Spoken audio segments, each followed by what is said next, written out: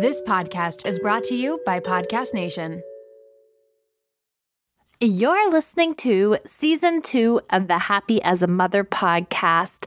Welcome back, everybody. I'm so excited to kick off Season 2 with you. And here today to help us jump right in is Dr. Heidi Green. Dr. Heidi is a licensed psychologist and trauma therapist. Now, I've asked Dr. Heidi to join us to help us unpack birth trauma specifically, but these things that we talk about can be related to any kind of trauma.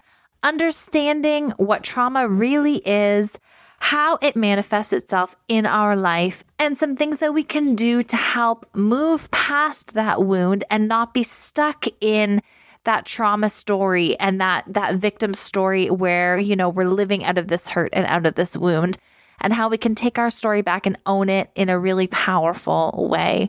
Dr. Heidi is incredibly qualified to speak to this topic. She's got an Instagram that is focused on trauma, but she's also recently landed a book deal writing all about overcoming past trauma, childhood trauma, and really living your best life. So I can't wait for you guys to hear what we talk about in this interview today. Before we get to it, I'm going to read the review of the week. This review in iTunes comes to us from Aisha Lawrence. I love what you're doing with this platform. Motherhood is a blessing, but it can also feel overwhelming. And being honest and open and seeking help with resources like yours is a game changer in how we glide through it. Followed you via Instagram and it brought me to your podcast. Thank you so much for being here, Aisha. It means the world to me that this resource is having an impact in the life of moms all around the world. So I appreciate your review. I appreciate your kind words. And I can't wait to serve you guys with another amazing interview today. Let's hear from Dr. Heidi Green.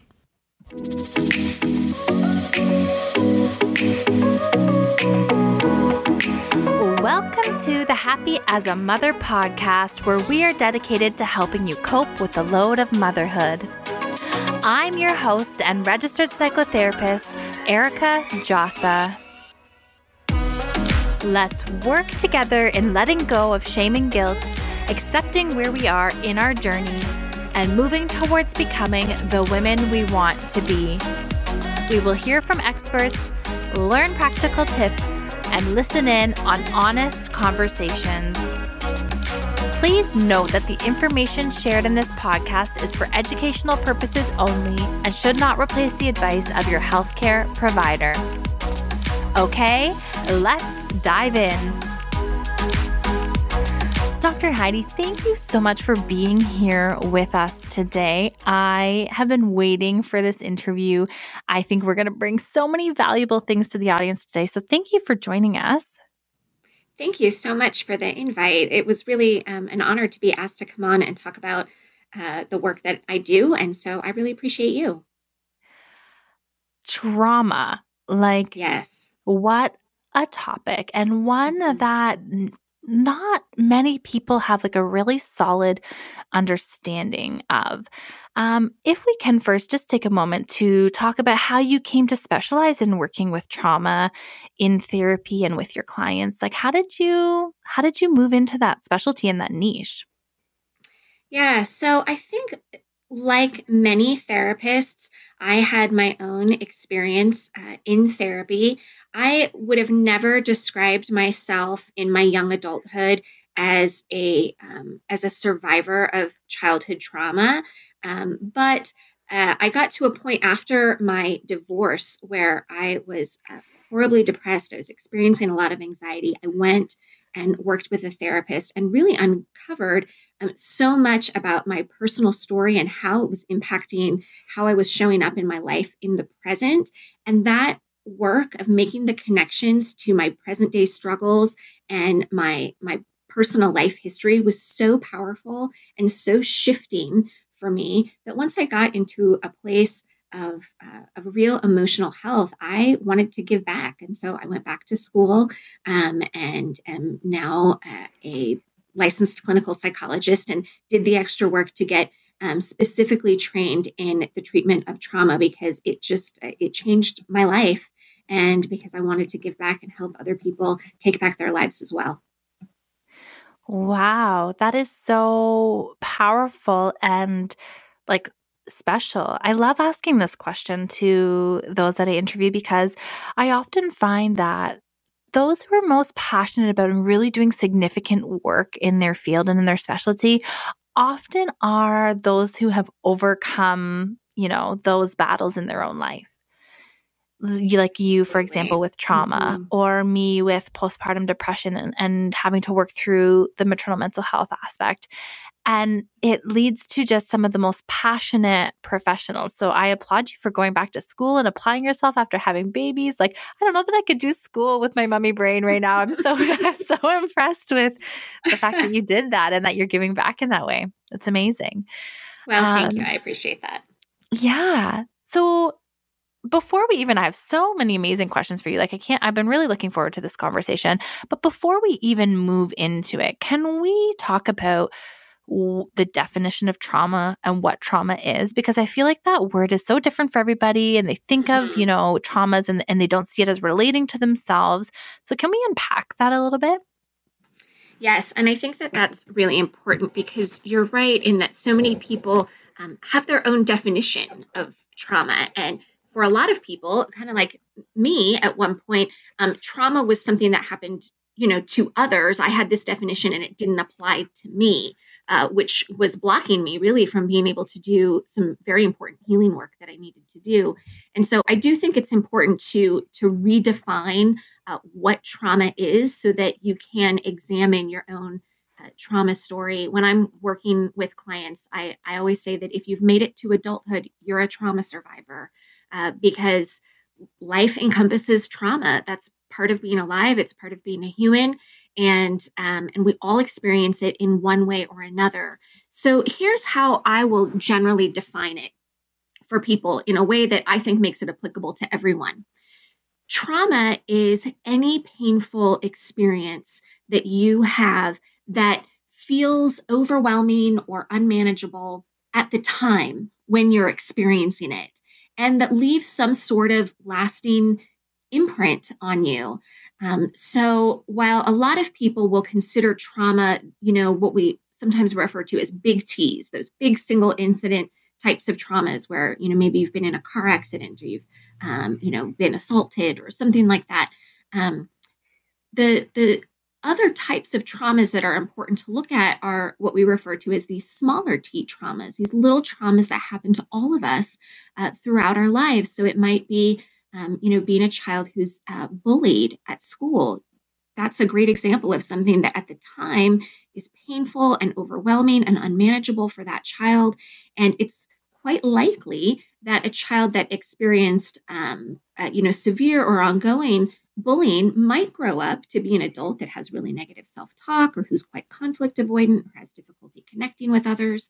And so that's one example of how what you might not think of as traumatic when you're an adult really is something that was traumatic at the time and shaped, the kind of adult that you become. As you're talking, I'm thinking about trauma, like physical trauma versus like emotional trauma, because I know in the Yes. maternal mental health field, when we talk about like birth trauma or trauma that moms often experience, it's like that mom has experienced a real or perceived threat to the life of her and or baby. Right? Right. So it's often like a threat of one's physical safety. That's how we often Yes. define trauma, or that's even how I think of it. But what I'm hearing you saying is that trauma can also be emotional and not just physical.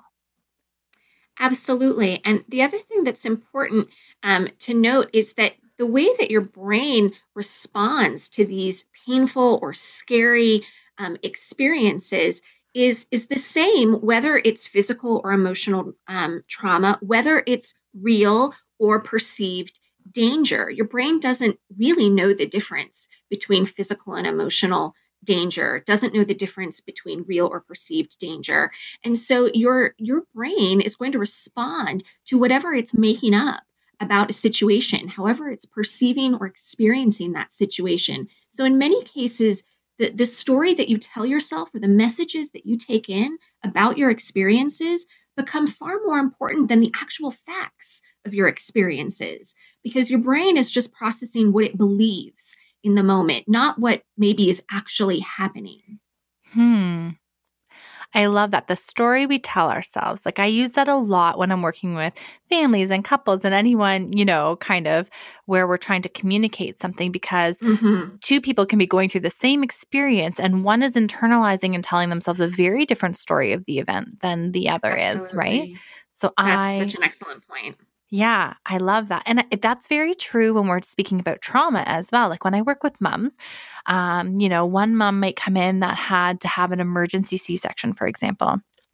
And she adapted to that situation. And, it was like, obviously unsettling in the moment, but it didn't seem to have any lasting impact on her, like psychological or emotional well-being afterwards. Right. Whereas another mom, under a very similar same set of circumstances, has an emergency C-section and is having like flashbacks about it or, having all kinds of anxiety and other symptoms after baby is born.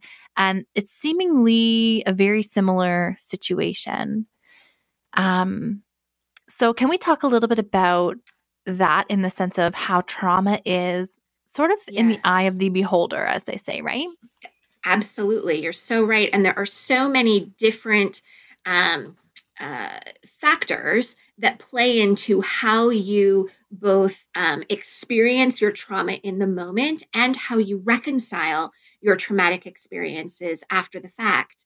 And so, just like you said, two moms with two similar birth stories with vastly different outcomes, right? And that to do with many different things. It could have to do first with just the mom herself, right? So her natural temperament, in general, how emotionally resilient she is, but also things like what's going on in her current life.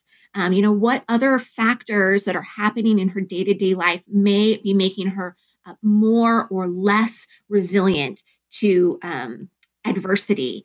Or, how old is this mom? Has she had other children? Is this her first? How much support does she have from her partner or her family? There are so many different factors that play into how we experience and recover from difficult circumstances. So yes, two moms can have, a very similar birth story with very different outcomes. I think that it's a really important point for us to make and for moms to know and hear is that you can go through your experience and it is valid. Even if your friend went through the same experience and, she's unaffected or seems sort of unfazed by it, but you are struggling, your trauma and your experience that you are going through is absolutely valid. Like you said, for a number of different reasons, maybe you are responding differently or, what you internalized about the situation or the circumstances or the feeling like you had support in that moment or didn't. Like there's so many different factors, but either way, I love what you had said in one of your videos on Instagram about how, like you don't have to have experienced like the worst case scenario. Yes. Right. So like you may hear of, yes, there are these birth traumas that are like horrific. Like I don't even want to recite the details of them type of thing that moms go through that are just like, it takes a lot of time to process through. But then there are these so-called kind of normal kind of quote unquote births that happen that you may feel traumatized by.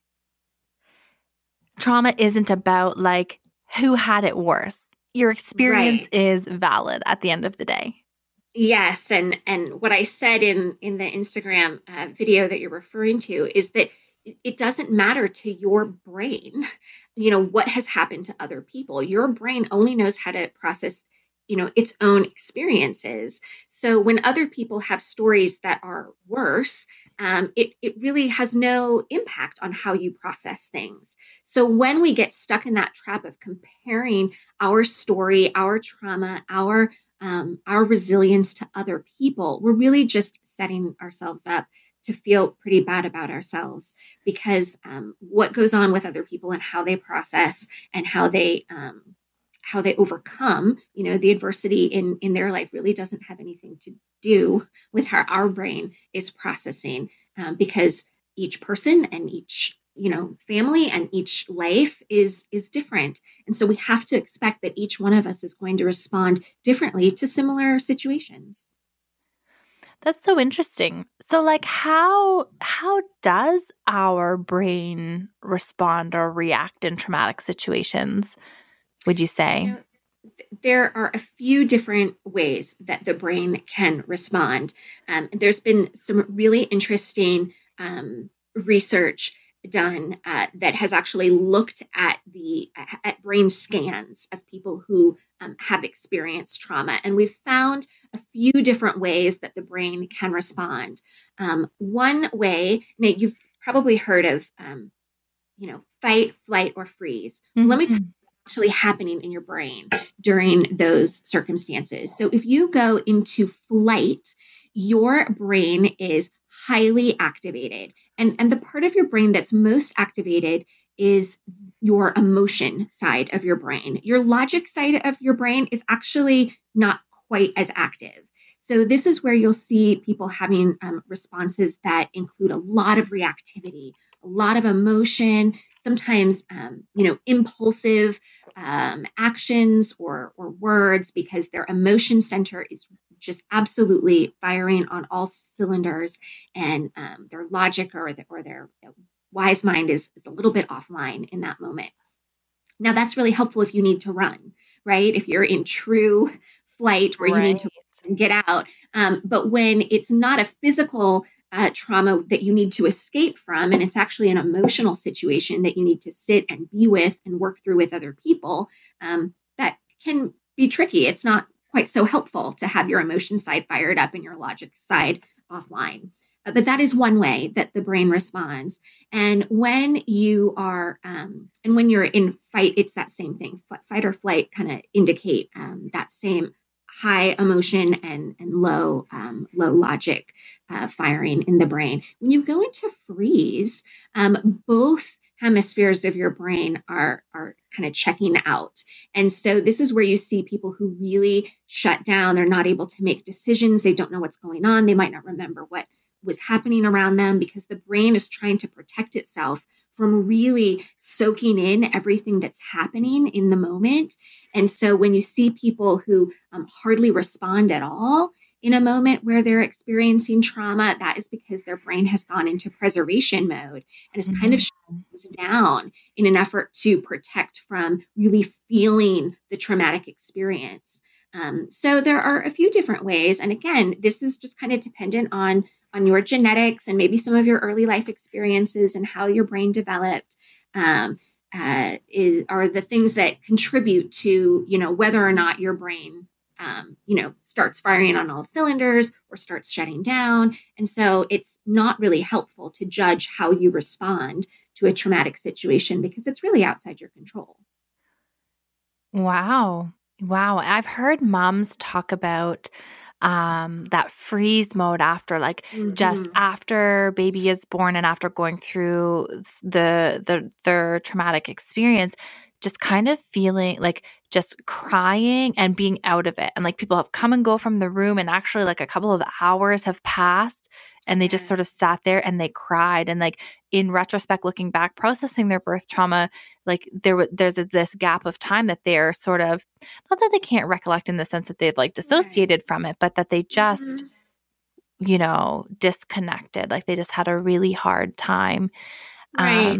And that's the brain purposefully disconnecting in an effort to try and keep you from soaking in, all the pain of that moment. So while it can feel frustrating, or while you may judge yourself for how you responded, it's important to remember that your brain was trying to help you in that moment.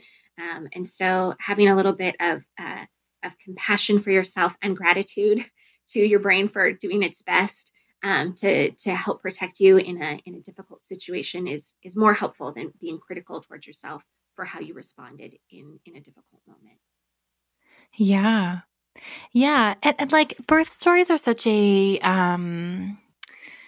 like, I guess I could say sensitive thing. I don't know. It's like you have these expectations going into a birthing situation that you're going to have this moment of just like euphoric bonding with baby when baby is born. And it's going to be this beautiful thing. And birth is absolutely a beautiful thing and can be, like not traumatic and beautiful. And it's beautiful either way that it happens, but it can be traumatic sometimes. And then mom's baby comes out and they don't necessarily know that they've experienced trauma. And then they don't bond with baby when baby comes out. Like, like they've just gone through this trauma. Their body is like in shock or they feel disconnected.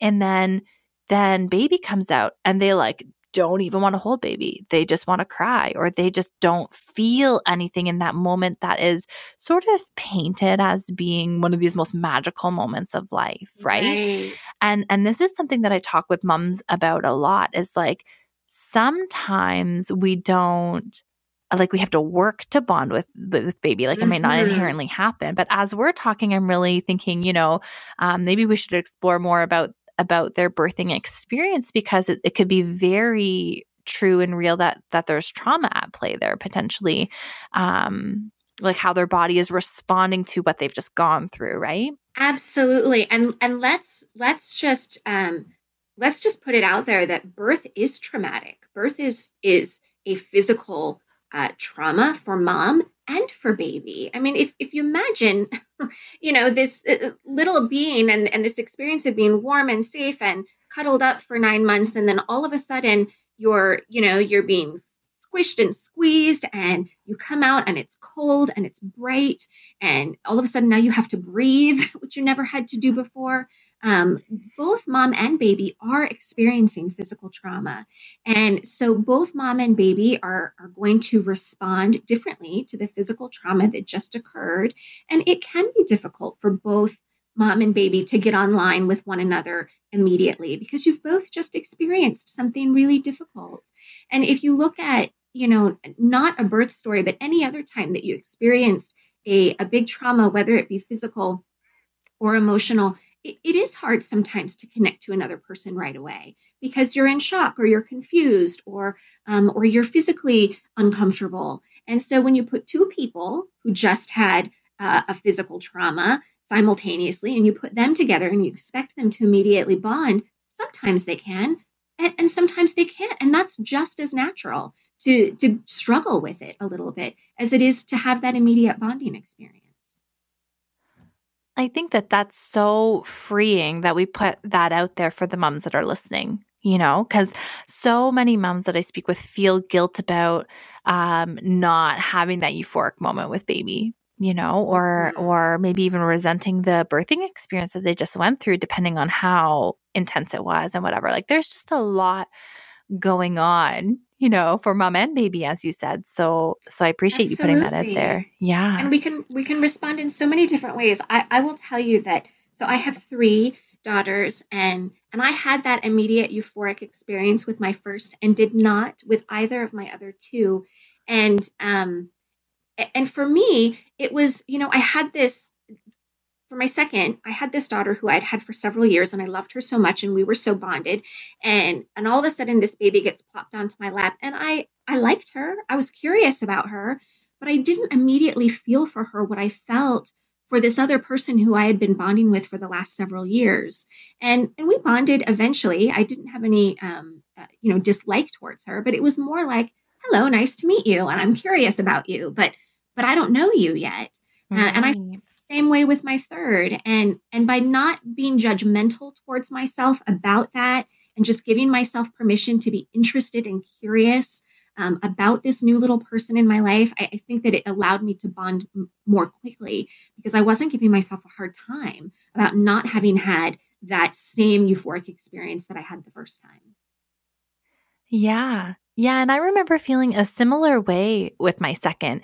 It was like, I had this immediate sort of attachment or whatever with my first son when he was born and with my second. But once you've had a child before and you've had like 2 or 3 or however many years of like investing in that attachment, then you do love this little human. But like, Of they course. don't like tell you that they love you and give you kisses. Like, like you still have to develop that attachment, and it grows stronger sort of every day that they age and that you have together. Right. So yeah, Absolutely. that's so interesting. So if we all go through birthing and it is like this trauma to the body and to baby, like how do we know if we are struggling with trauma? And like how do we know the signs that it's interfering? When should we seek out help for it?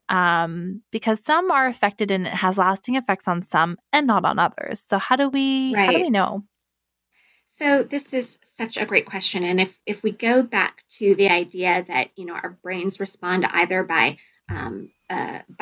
becoming very sensory overloaded, like in fight or flight, or by becoming very sensory depleted, like in freeze, we can be on the lookout for how our thoughts, feelings, and behaviors may be representative of that in our daily life. So, for example, if we get home with baby and we are noticing that we're having a lot of really strong emotional reactions to things, big overreactions to things. Now, a little bit of that is going to happen in the beginning naturally. I remember coming home after one of my children was born and I burned soup and I cried for probably 2 hours because I just burned this tub of soup. Yeah.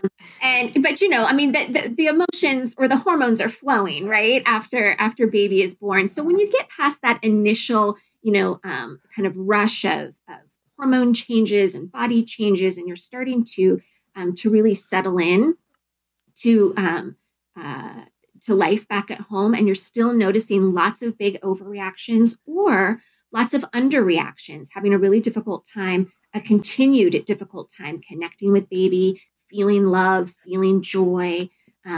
If you're experiencing thoughts, feelings, or behaviors that represent either that over stimulus in the brain or under stimulus in the brain, then you could be having a more ongoing trauma response. And it might be helpful at that point to reach out to your doctor, if you have a therapist, to reach out to your therapist, or even if you just have friends who you can really open up to and relate to, and who can give you some feedback, just so that you can feel like you have the support around you as you're recovering and have some of your experiences be normalized. So much of what we do in trauma therapy is validating and holding space for people. And while trauma therapists are great at that, and we can incorporate all other sorts of techniques to that, sometimes that's all we need, is that experience of having somebody hold space with us, validate us, normalize our experience, and that in and of itself can be so healing. Mealtime with kids can be stressful, but with Factor's delicious, ready-to-eat meals, it can be a lot easier. Every fresh, never frozen meal is chef-crafted, dietitian approved, and ready to eat in just 2 minutes. No worrying about ingredients and nutrition, no prep, no mess, and no cooking while wrangling toddlers. Choose from a weekly menu of 35 options, including popular options like Calorie Smart, Keto, Protein Plus, or Vegan and Veggie. Also discover more than 60 add-ons every week, like breakfast, on-the-go lunch, snacks, and beverages to help you stay fueled and feel good all day long. What are you waiting for? Get started today and fuel up for your springtime goals. Factor can even be tailored to your schedule. Customize your weekly meals with the flexibility to get as much or as little as you need. Pause or reschedule deliveries to suit your lifestyle. Take the stress out of meals with Factor. Head to factormeals.com/momwell50 and use code momwell50 to get 50% off your first box. Want to get smarter about your health but feel overwhelmed trying to separate fact from fiction? We hear a lot about gut health, microbiomes, and other nutrition topics, but taking the time to research these is exhausting, and there's a lot of misinformation out there. The Zoe Science and Nutrition podcast makes it so much easier to get the information you need. With the help of world-leading scientists, the podcast gives you research-based information so you can make informed choices for yourself without pressure and guilt. People are loving Zoe Science and Nutrition.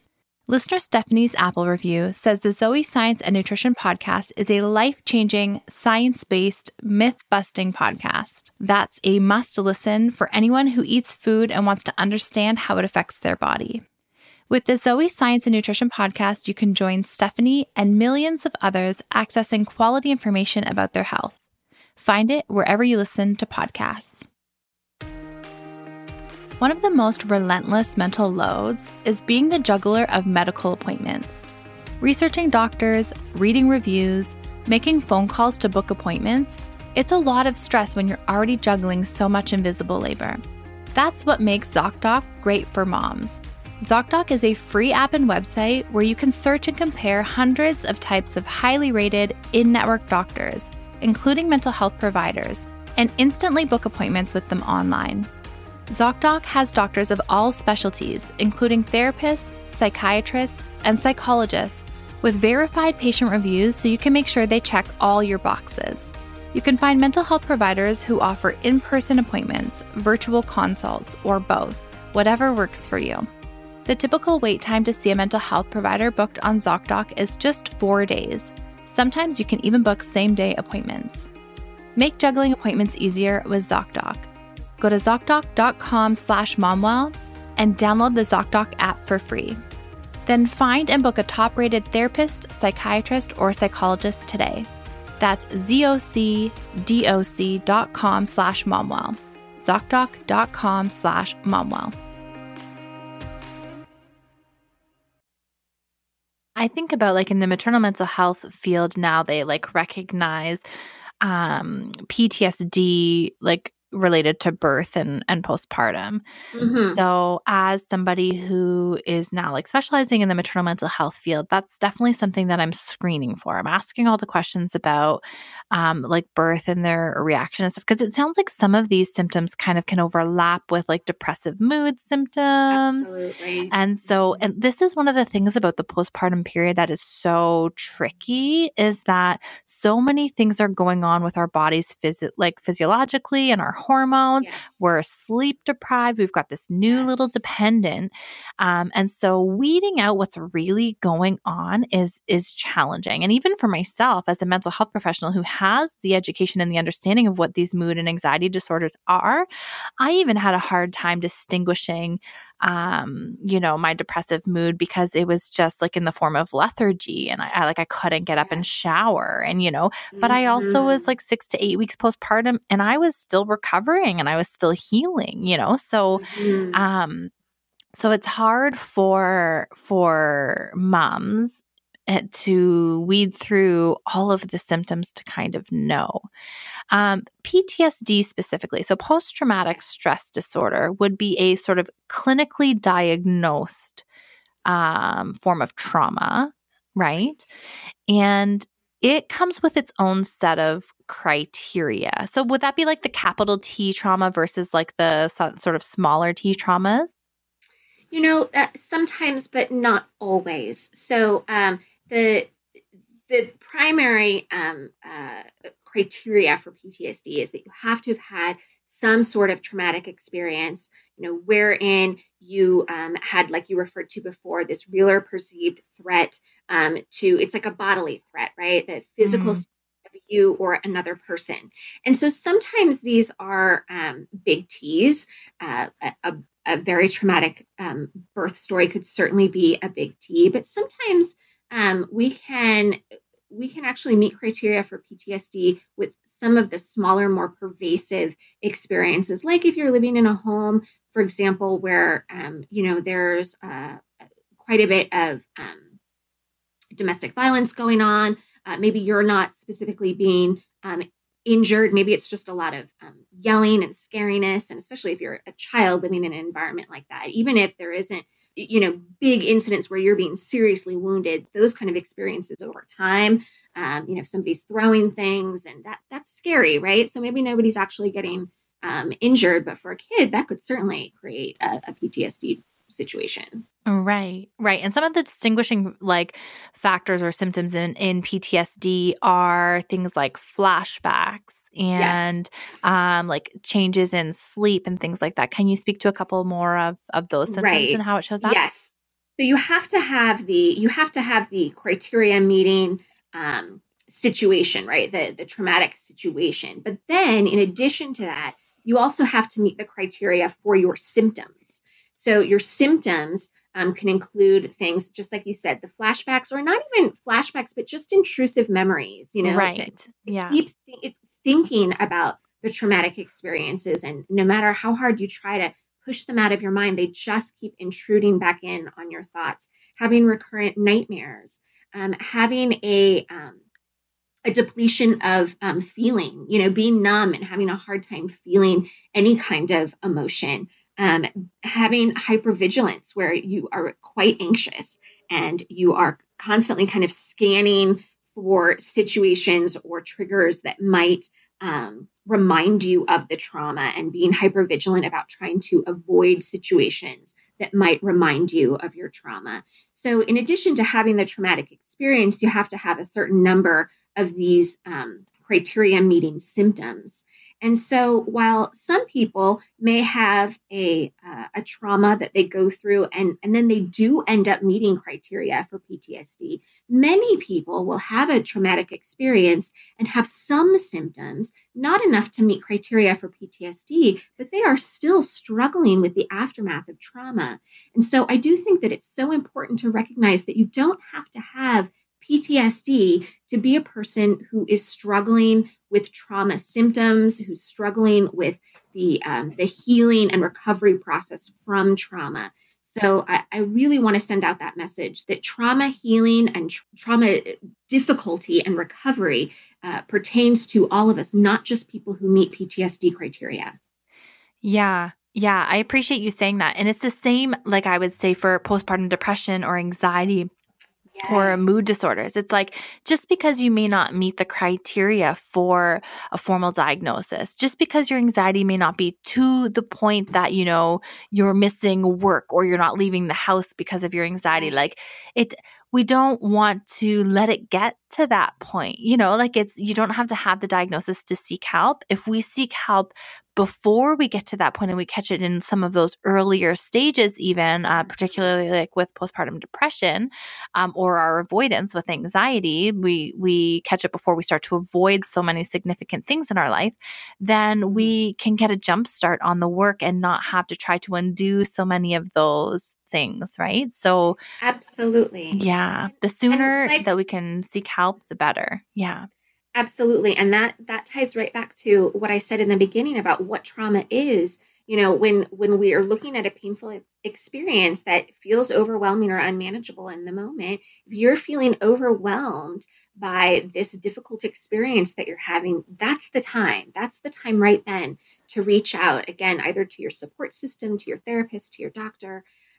But yes, you don't want to wait. You don't want to say, well, I can handle it. And so you're just going to keep handling it until you have a breakdown. That's not in the best interest of you, or certainly not in the best interest of your baby and your family. So when you get to that point where you recognize that this is hard and it feels overwhelming, that's the time to reach out. It leads me to another one of your videos that I had watched about the inner critic, and how there's this side of us, or there's this inner critic within us that wants to say, it's not that bad. Like, this person had it this much worse. Like, it's not that bad. You just need to suck it up and move on. And I feel like with moms, particularly around birth, it's like moms have been doing this for how many thousands or whatever, hundreds of thousands of years, whatever it is. This is what moms do. This is the burden we bear. This is what you asked for in becoming a mother. Like, you need to deal with it, and this inner critic, or this, whether that's how we talk to ourselves or whether that's the impression we get from some of the people around us sometimes, it's kind of just like this whole, suck it up type of thing. So how do we, and I had a question actually about the inner critic, is like, maybe that's a conversation for another day, but I feel like this inner critic shapes from, like, if we're in abusive situations, or if we have experienced childhood trauma or abuse, that our internal critic often becomes the voice of sort of these toxic or abusive people in life as children, right? Absolutely. So I feel like when we are talking about birth trauma, when we're talking about becoming a mom, trauma that we maybe think that we have dealt with, trauma of, our childhood, when we become a parent, all of that trauma, whether dealt with or not, because I don't think that healing through trauma is linear. I think that we have, with each new stage of development, it can reemerge and we have a new sort of layer to work through. Absolutely. But with that birth experience or with becoming a parent, it brings that trauma kind of right to the forefront of our mind again, Absolutely. So two questions, I guess, really. That inner critic, how can we work through it to, get the help we need, I guess? And two, would you say that inner critic is often internalized from sort of some of those relationships and traumatic experiences in our life?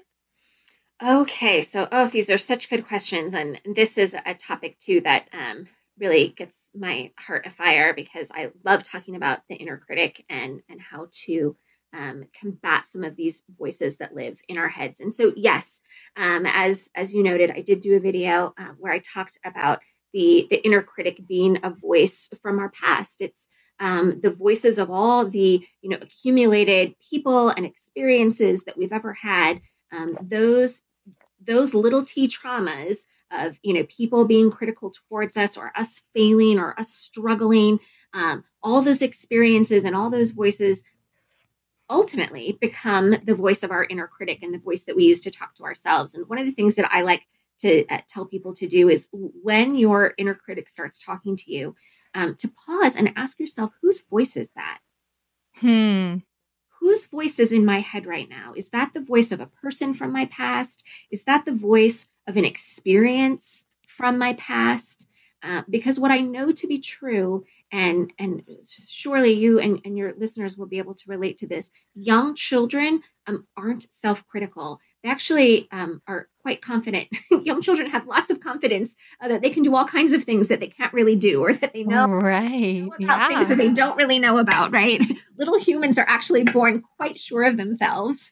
And it is it's the traumatic experiences that we have throughout our lives that kind of dull that initial shine that we come into the world with, and that give us this voice that really is not ours.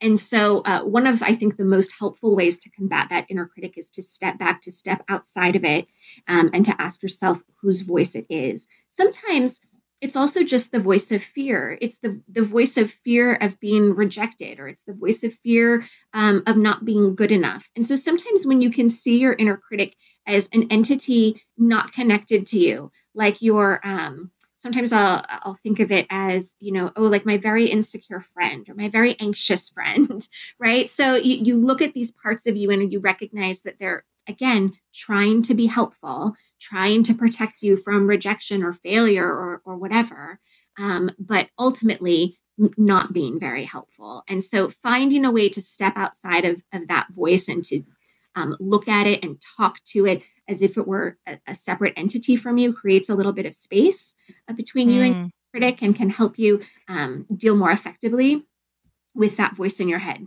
So that answers the question about kind of what to do with your inner critic. What was the second question? Yeah, no, you touched on it. It was really like whether that inner critic is shaped from like our traumas in life. And you had said that it is this accumulation of those small t traumas that we have, and we internalize those. So I love that, taking a step back and really kind of questioning whose opinion this is, whose voice this is that's shaped this critical thought, right? Another thing that comes to mind is this whole concept of reparenting. And I don't know if this is something that you work with much, but this is something that I'm very new to, but I've been talking with some clients about it. Like, when that inner critic really gets, stirred up about something. Like, for example, when I'm an adult, I can critique myself, and my self-talk can be very harsh sometimes, or perfectionist or whatever.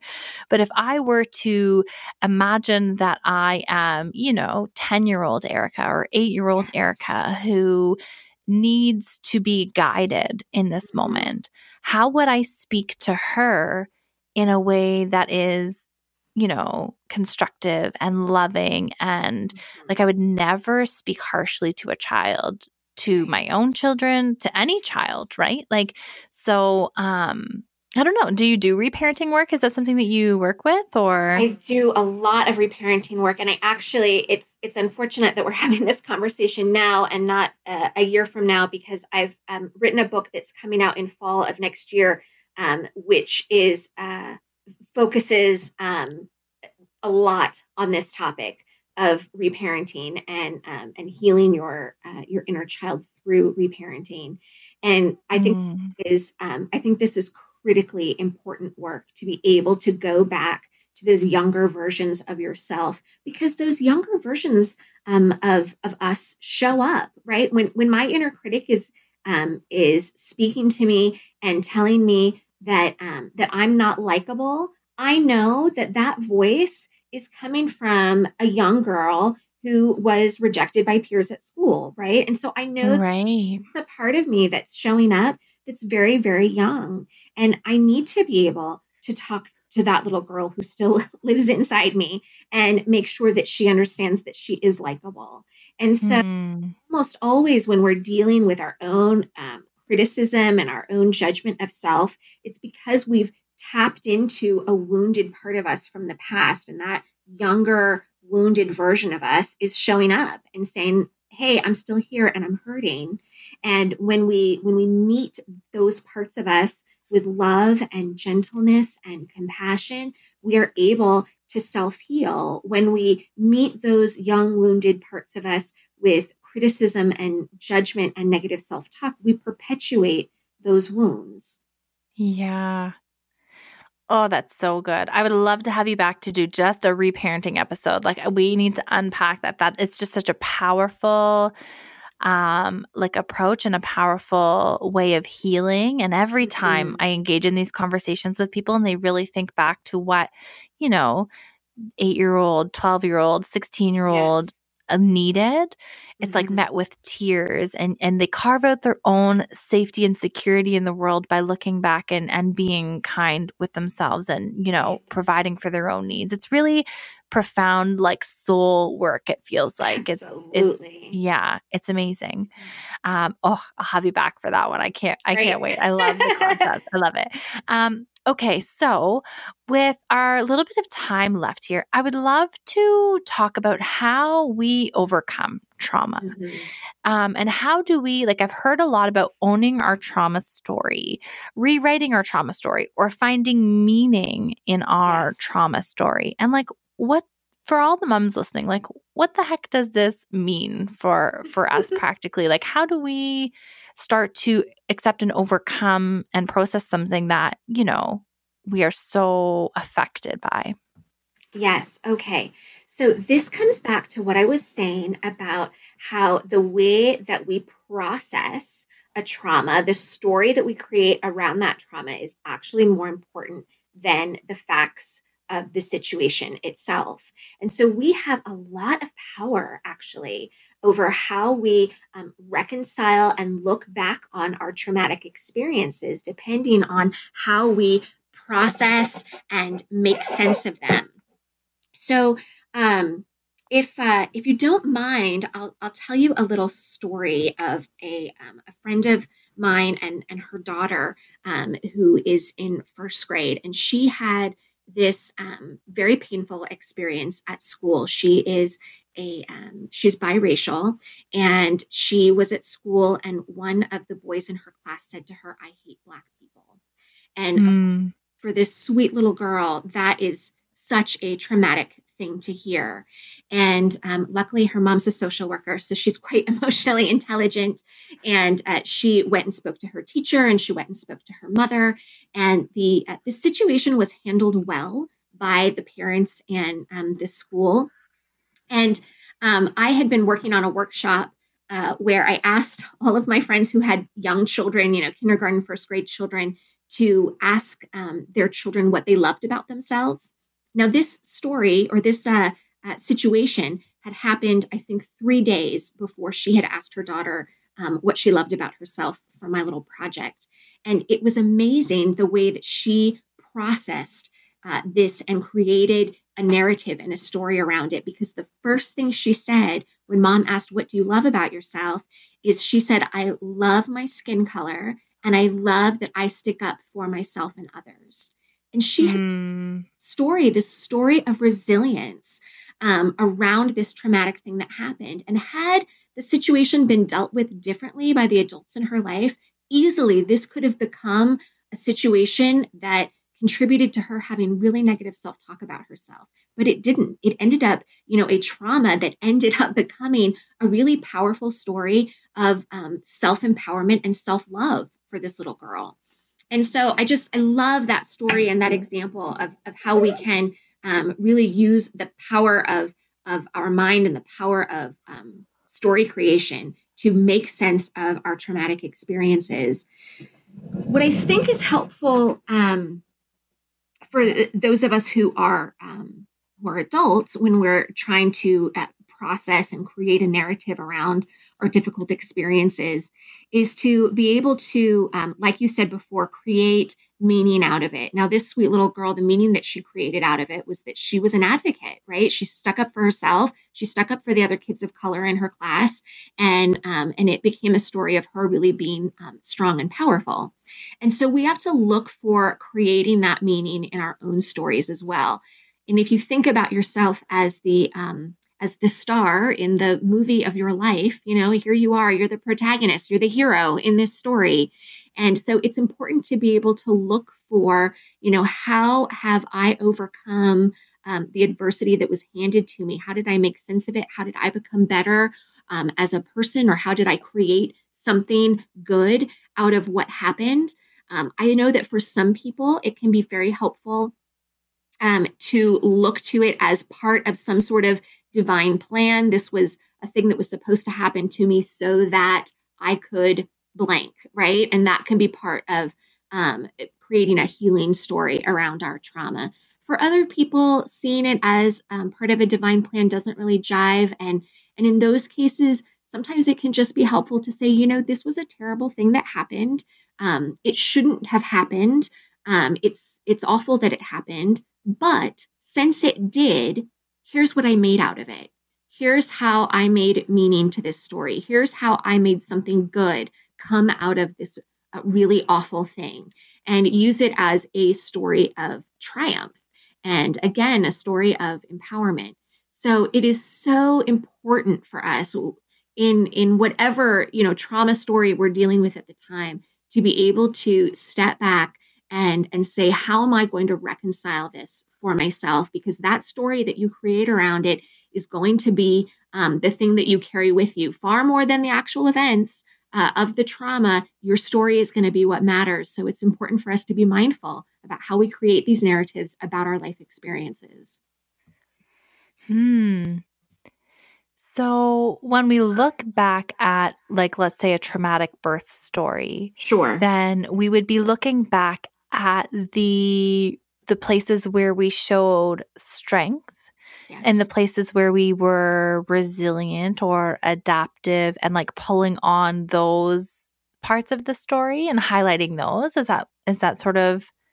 Certainly. And there are other things too. Maybe you have a traumatic birth story, but what comes out of that is that you realize that you and your partner were so strong as a couple, right? You really came together, and it really showed the strength of your love for each other, or the strength of the love of your family who really showed up for you. And it really, gave you an experience of feeling quite loved and cared for, and recognition that, man, even when really bad things happen, I have people that are going to show up for me. So maybe it isn't even necessarily about you. It's kind of about what happened as a result. Or maybe it's, I had a very traumatic birth story, and it was a terrible thing that happened. And, now I am advocating for other mothers, or, right. support group, or, whatever it was that you did in the aftermath. So even if you felt like you weren't very resilient in the moment, to be able to come back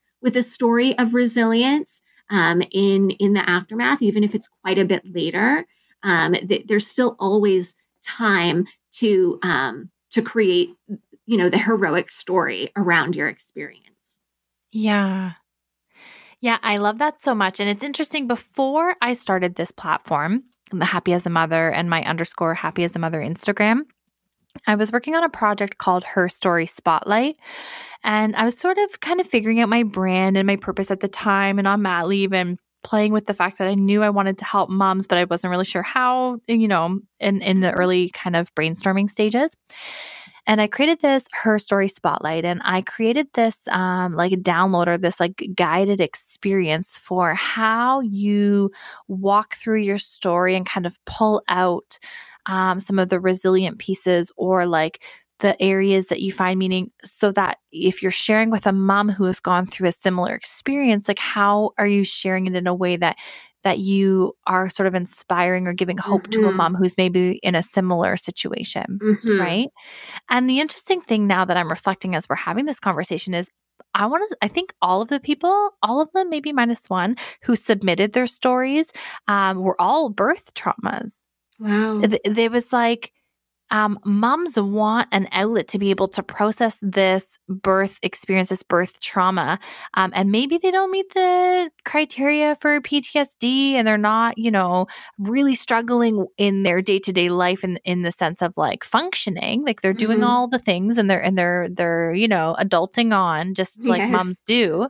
But they still needed to process this story for themselves, premature births, ending up in NICU, having all of these interventions and forceps and vacuums and things that are terms that are thrown around every day in the birth world, but that were just like hugely unexpected and traumatic for moms. So as we're talking about it, I'm thinking that I'm going to give that freebie, I'm going to give it a refresh with the new brand that I have now. And I'm going to link it in the show notes for any of the moms who want to have, it's kind of like a guided journal experience. Where they can sort of jot down some of these main points and just start to like think about and reframe the story a little bit differently. Because those who had done that with the Her Story Spotlight, with this particular like set of handouts, had really positive things to say about having completed and gone through finding meaning about their story in some way. And they said like it felt very freeing, and not to downplay how hard it was for them in the moment to write the story. Some of them were very, triggered and struggled with confronting some of the things that they experienced. And part of what I do include in the packages is like, if you are experiencing some of these more extreme symptoms, like don't walk through this alone.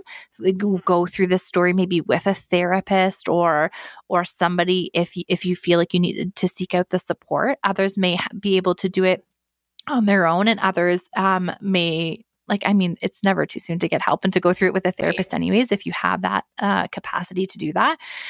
But yeah, I'm going to link that freebie in the show notes here and in a download, because I just think that maybe sometimes we don't know how to go about processing our traumas, particularly birth stories. So yeah, I'll include that here. I love that so much. What a fantastic resource. Yeah, I love that. So I feel like so many amazing things have come out of our conversation today. And I have so many more questions for you that we'll continue on in another episode, because I like this whole concept of reparenting and like understanding trauma and doing the soul work. To me is just something that it draws me in. Like I want to be able to help people overcome those stuck areas, those wounds that we experience that we can't move past and that continually show up in our lives because we either don't know how to do the work, or we're sort of scared to do the work, or we avoid all of these things. So Dr. Heidi, I really appreciate you. I appreciate the work that you're doing. I appreciate the fact that you're showing up on Instagram and providing resources and educating people on these traumas so that they can reclaim these areas of their lives. So I appreciate you and I thank you. Where can people find you, and where are you hanging out? What are you up to? Yeah, so you can easily find me on my Instagram. My handle is at Dr. Heidi Green, and I'm actually on Facebook and Twitter also at that same handle, but I really am most active on Instagram. I'm posting most days. on Instagram. A lot of posting about trauma. I talk a lot about the inner critic as well. I'm actually getting ready to begin content creation for a course on taming your inner critic. That will probably be available. It'll definitely be available in the first half of next year. I hope it'll be available in the first quarter. If you're interested in kind of keeping up to date on things that I'm going to have coming out, I'll have this course coming out next year, also in the fall of next year. Like I said, my book will be coming out, which is all about healing and resilience and self-love after trauma. I talk a lot about reparenting and give lots of tools and tricks for overcoming your trauma story. And it's kind of that hero's journey, right? How to have your traumatic experiences, love and reparent and take care of yourself and come out the other side as a triumphant and self-loving person, despite what you've been through. So if you're interested in being kind of in the know on when those are going to come out, join my email list. Because I'll definitely be giving out, reduced prices and coupon codes and things like that on my email. So you can find me on my website, which is drheidigreen.com. And if you join my email list, you'll get all the information about things that I've got coming out in the next year. And also you'll immediately get my self-care guide that is a little freebie that I have for anybody that signs up on my email list. So I talk about all the different types of self-care and give lots of examples of ways that you can engage in the different types of self-care in that handout on my website. Amazing. Amazing. Thank you so much. And I will be waiting for all of those things to come out. Congratulations on your book deal. I cannot wait for that. So much anticipation. And thank you again for joining us today. We'll be sure to have you back. Thanks so much. I'll look forward to that. This was really fun. Thank you, Erica. Thank you guys all for listening. And just so you know, I have refreshed that free download to help you process through and own your story. And I've made it more general than just a birth trauma so that if you've got any other story or trauma that you feel like you want to try and process through and, redefine that story, find your resilience, understand it from a different perspective, head over to the website where you can download that little mini guided journal for free and work through that experience.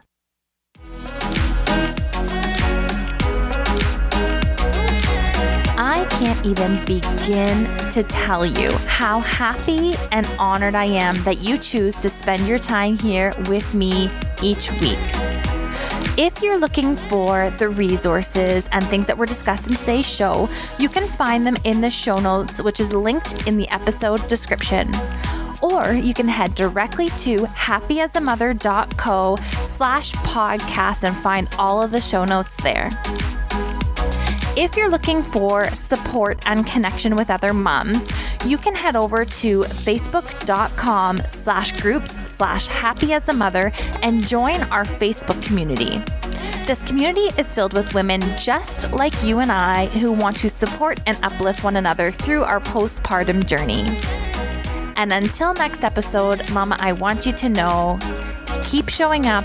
You're doing a great job. Settling is not an option for me. Everything I desire is already mine. What if you can have it all? Because every day is for the girls. Hello. Welcome to For the Girls podcast, hosted by Victoria Alario for the girls who want more. Listening to For the Girls will have you ready to raise the bar, stop settling for the bare minimum, and start believing you can have it all. And step into the 2.0 version of you. You can catch a new episode of For the Girls every Monday across all podcast platforms. Until next time, girls.